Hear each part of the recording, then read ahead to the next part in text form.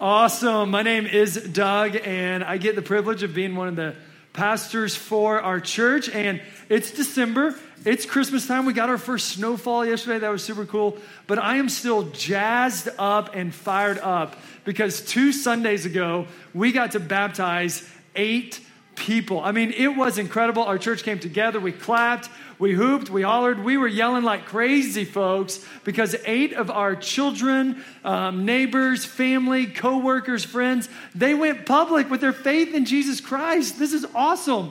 What a gift, City Lights. Someone have a pulse and be excited this morning. This is so cool. I mean, this is 8 people's lives changed by Jesus. 8 stories rewritten by Jesus. 8 people delivered from sin and Satan and death and brought into the glorious kingdom of Jesus Christ for all of eternity. And that gets me fired up. So I'm going to try to sober up now and come back to December, okay? It's Christmas, and this Christmas we're looking at 4 amazing, wonderful gifts that Eric mentioned.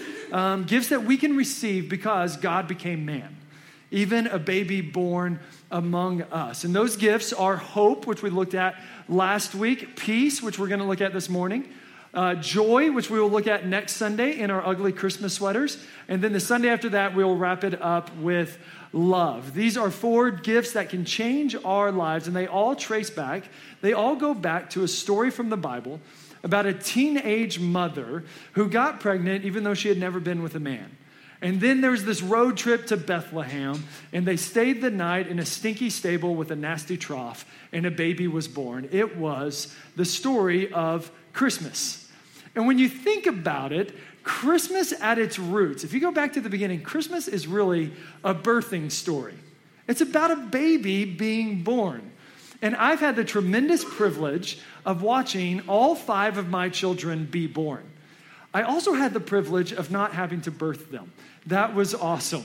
But I did get to see them be born, and I've discovered in this process of journeying with my wife that birthing stories are really important to moms.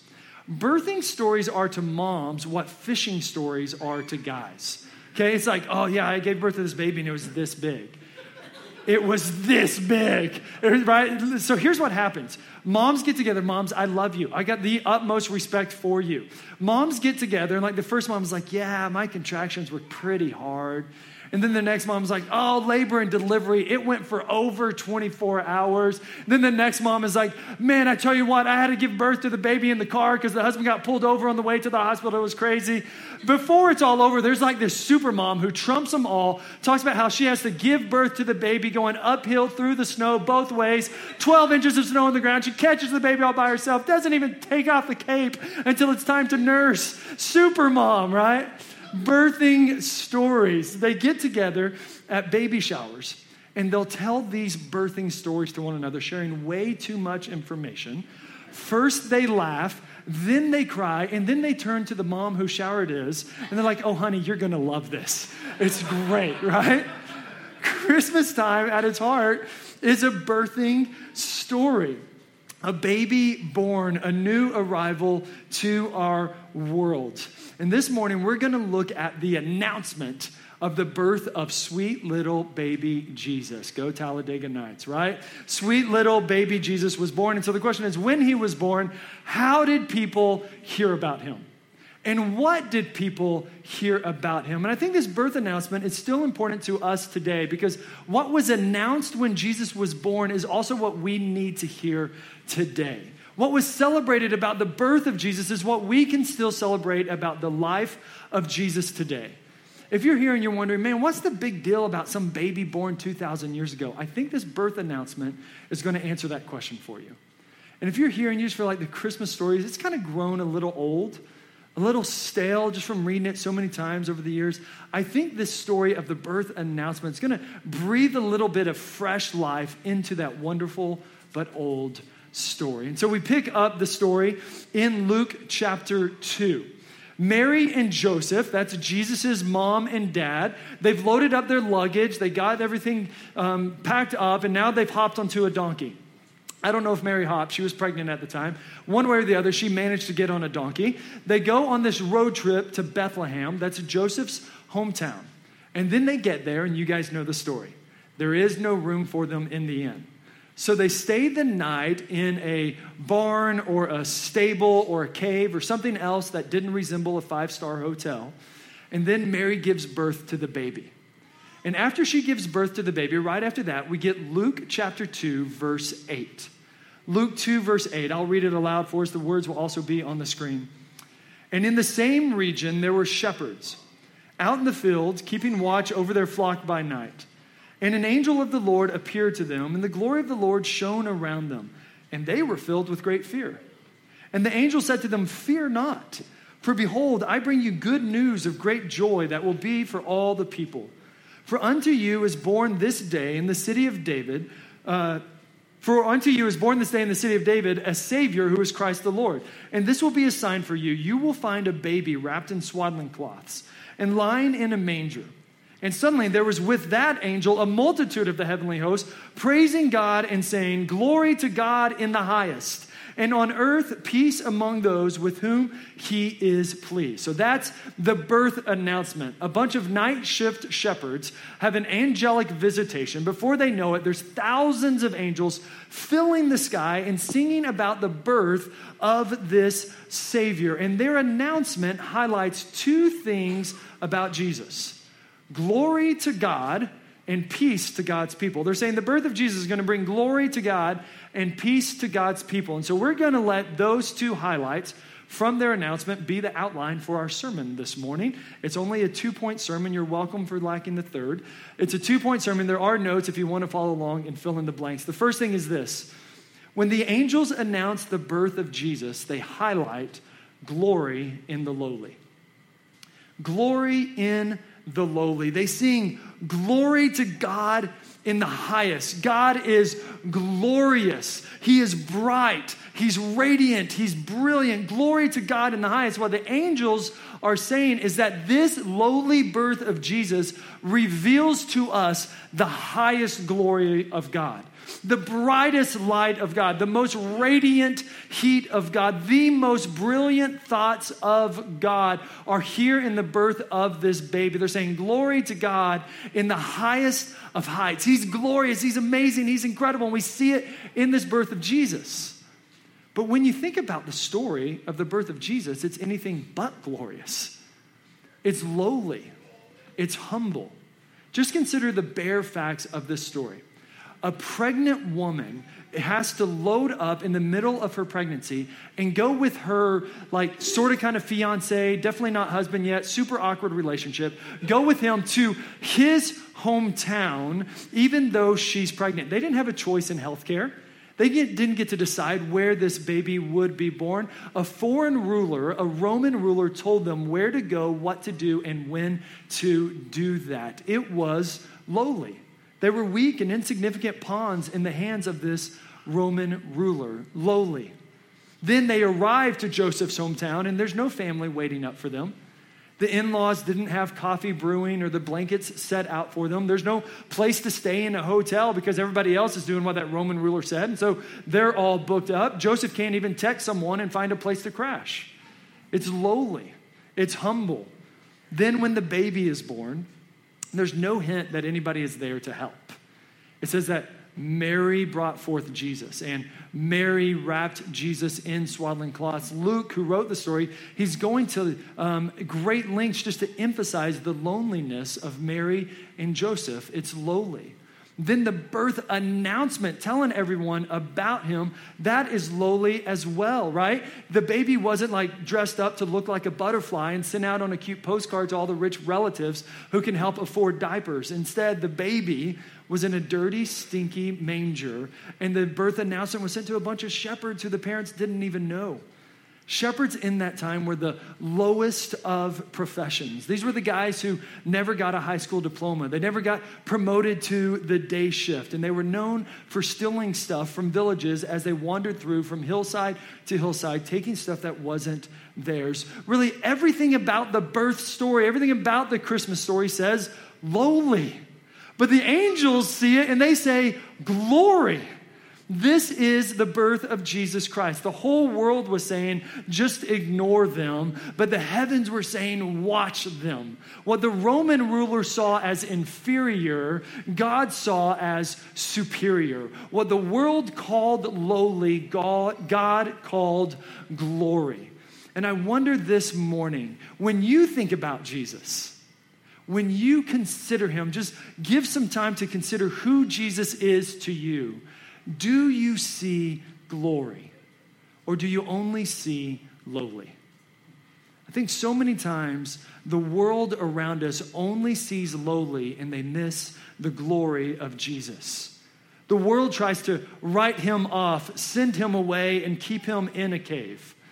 Our culture thinks that a barn is the best place for Jesus. Keep him at arm's length. Don't get too crazy about him. Don't give him too much weight or too much influence in your life. Jesus makes a decent backseat rider, backseat passenger, but don't listen to him, don't love him, and for goodness sake, don't let him drive.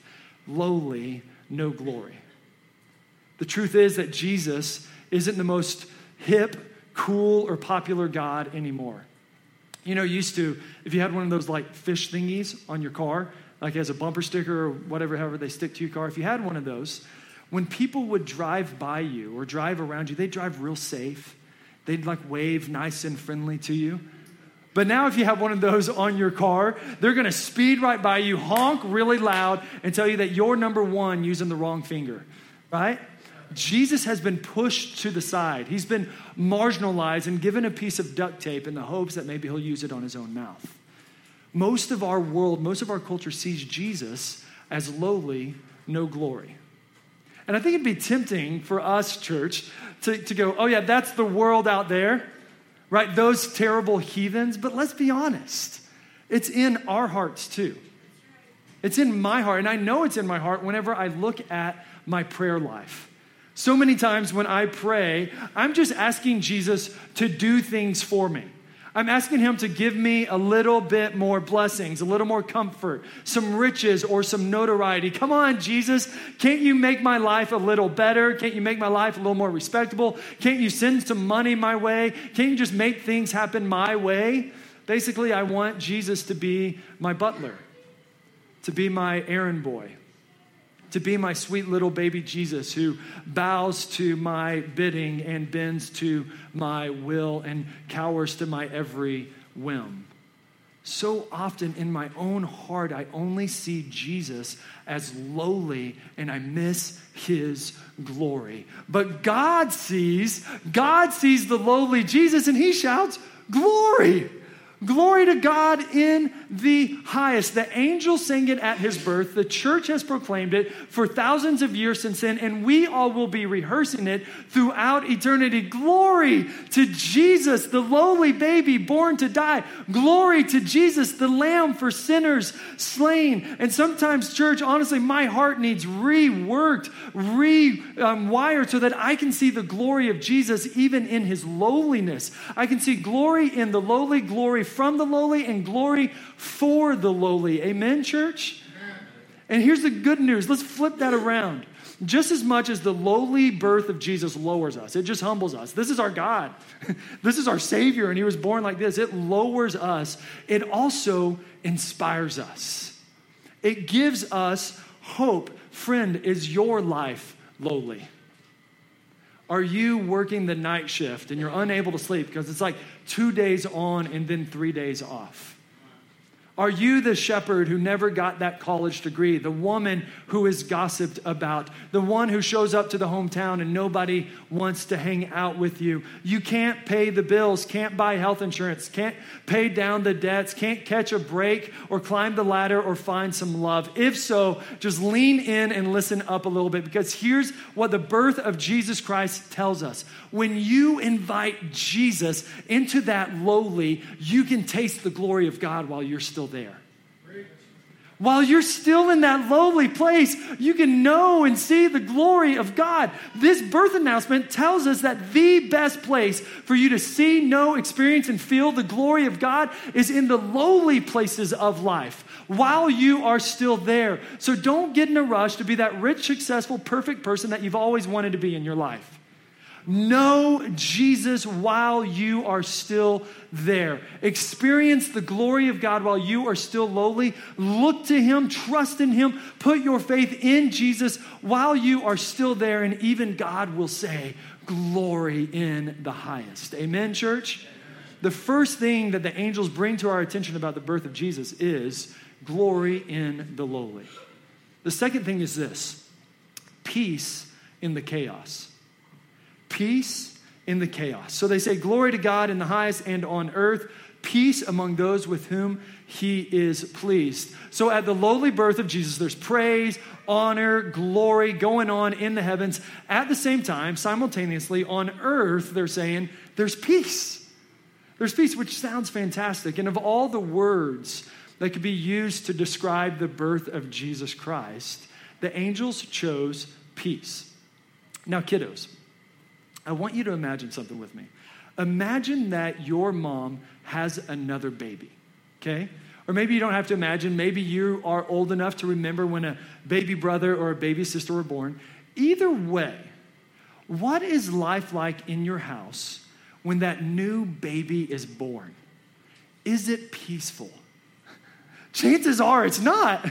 Chances are it's like crazy, chaotic. Diapers are flying everywhere. Bring me some wet wipes. This is a blowout. Where's this pacifier? Does he have clothes to wear? Do I have clothes to wear? What's going on here, right? Usually when a newborn baby arrives to a family, it's chaos everywhere. Chaos to the max. And the same was true for the birth of Jesus. But when the angels announced the birth of Jesus, they said, peace on earth.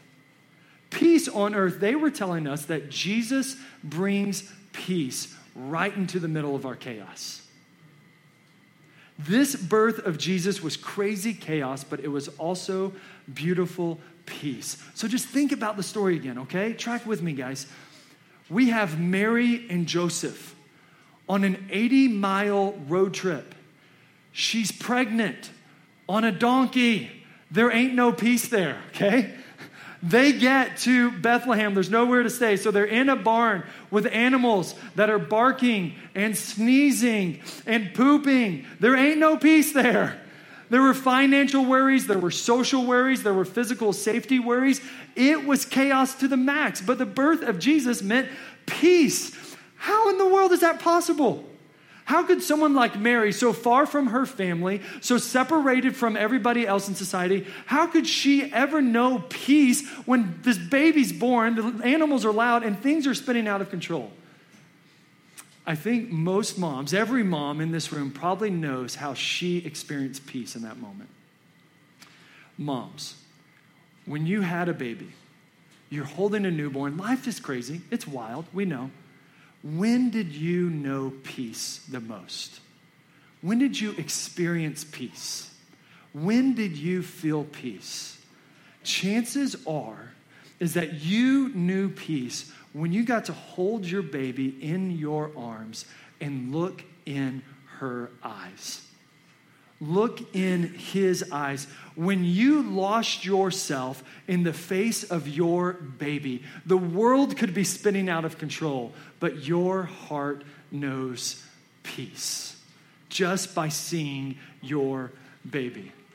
I said earlier that my wife and I have 5 children. God bless her. She's amazing. And I love all of our children. One of the best pleasures in life is getting to be a dad. One of the things that I like most about our newest child, he's 4 months old, he falls asleep on me more than any of the others did.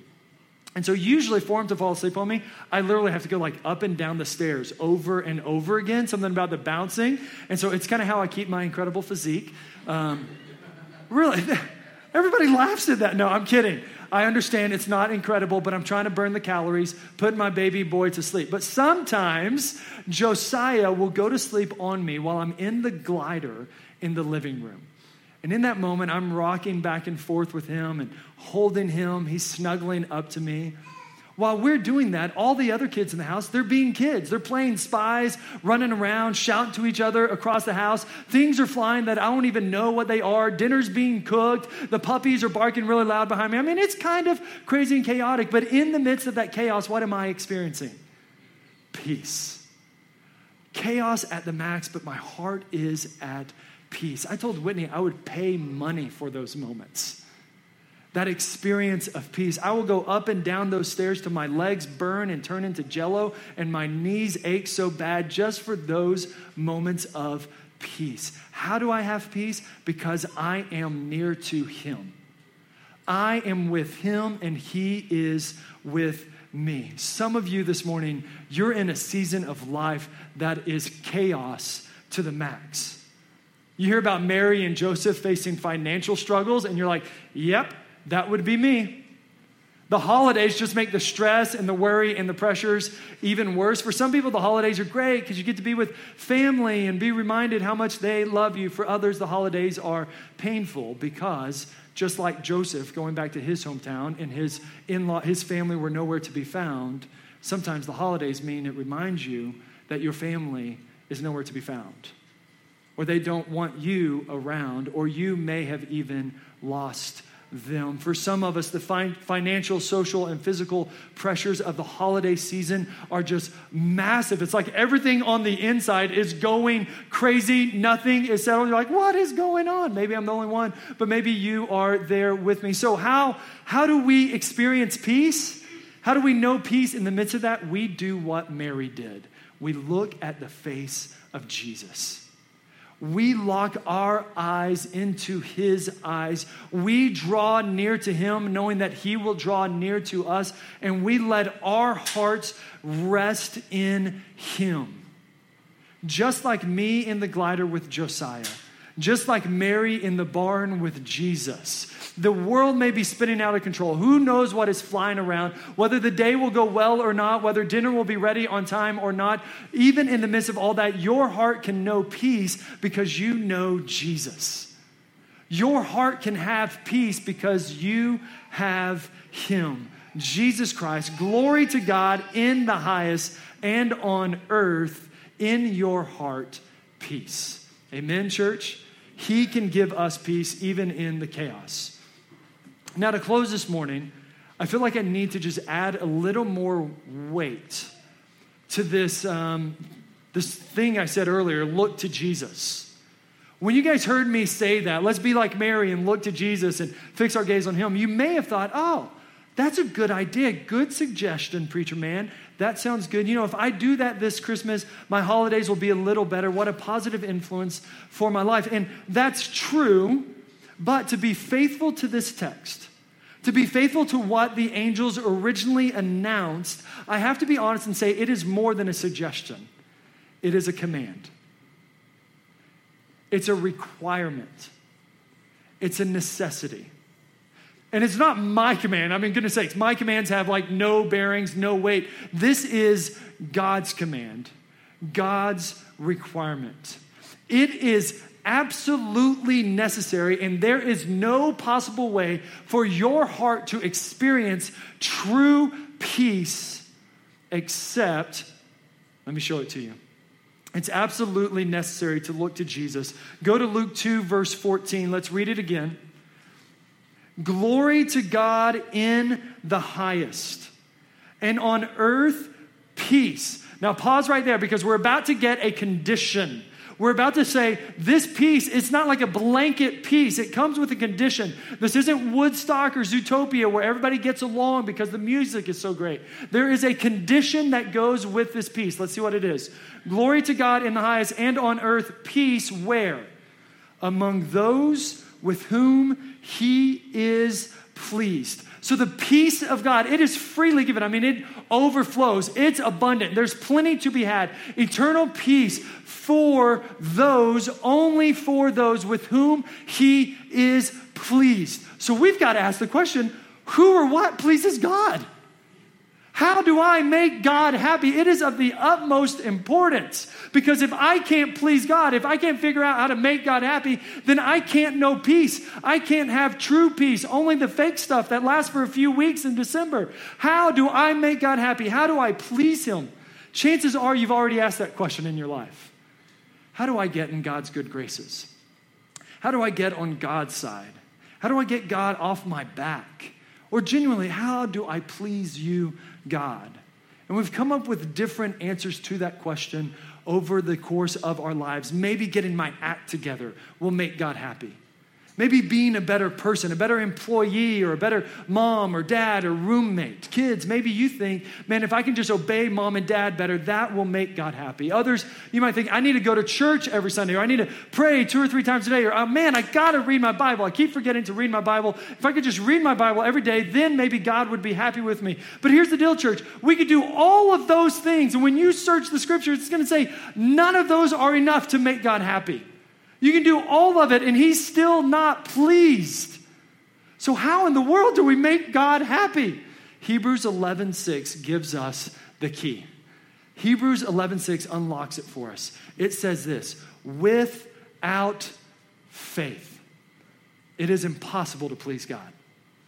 Without faith, it is impossible to please God. So here's what the Bible is saying. If you want to make God happy, then put your trust in his son, Jesus Christ. If you want to please God, then trust his son. Put your hopes, your faith, your longings into his son, Jesus Christ, and trust him to take care of all of those things. Church, this is such good news, right? You don't have to be rich or religious or right or left. You don't have to have power or prestige or some sort of position. You don't have to be poor or pitiful. All you need to make God happy is faith in his son, Jesus Christ. Faith that Jesus Christ can forgive your sins. Faith that Jesus Christ can make you new, make you whole, give you peace, and bring himself into your life. All you need to make God happy is faith in his son, Jesus Christ. That's it. You can give more to our church if you want to, but that's like, well, it's not what makes God happy. You guys get what I'm saying? You can show up every Sunday. That's not what makes God happy. What makes God happy is when you trust Jesus Christ. That trust and that faith, it can empower all the rest of that, and God is thrilled. He is happy. God is pleased with faith. Or to borrow from the Christmas story, when Mary holds her baby Jesus and she looks in his eyes and she sinks into who he is, and she knows he is her Savior. He is her Lord. He is her God. That is faith, and that makes God pleased. So this morning, I want to invite you to see the glory of God, see the brilliance and the brightness of God in the lowly birth of Jesus. I invite you to taste the peace of God in your chaos. Taste the rest of God in the midst of your rush, as the birth announcement of Jesus Christ tells us. And I just want to echo this birth announcement to us, church. City Light, listen, here's the deal. God is most glorified in us. Glory to God in the highest. When? Not when we're trying our best or trying our hardest or doing everything possible. God is most glorified in us when our faith is in his son, Jesus Christ. And we trust him to give us everything that we need. Trust him to be everything that we need. And church, listen, the peace of God is strongest. The peace of God is most clearly and fully experienced when your faith is in Jesus Christ. Some of you can put your faith in Jesus Christ for the first time this morning and say, I turn from my sins. I turn from who I am, and I fully embrace, trust. I put all of my hopes and bank on the baby born to die. That's turning to Jesus Christ in faith. Some of you, you're already a Christian and you just get to keep living by faith. In the Christian life, there's always new stuff that pops up. And whenever it pops up, we can lean into our own strength, lean into our own selves, or we can lean into Jesus Christ and say, oh God, give me faith to trust you more than I trust this pay raise.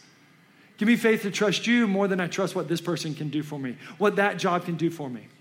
Give me faith to trust you more than I look to my circumstances. Give me eyes that are fixed on Jesus instead of the chaos in my life. Amen, church? Amen.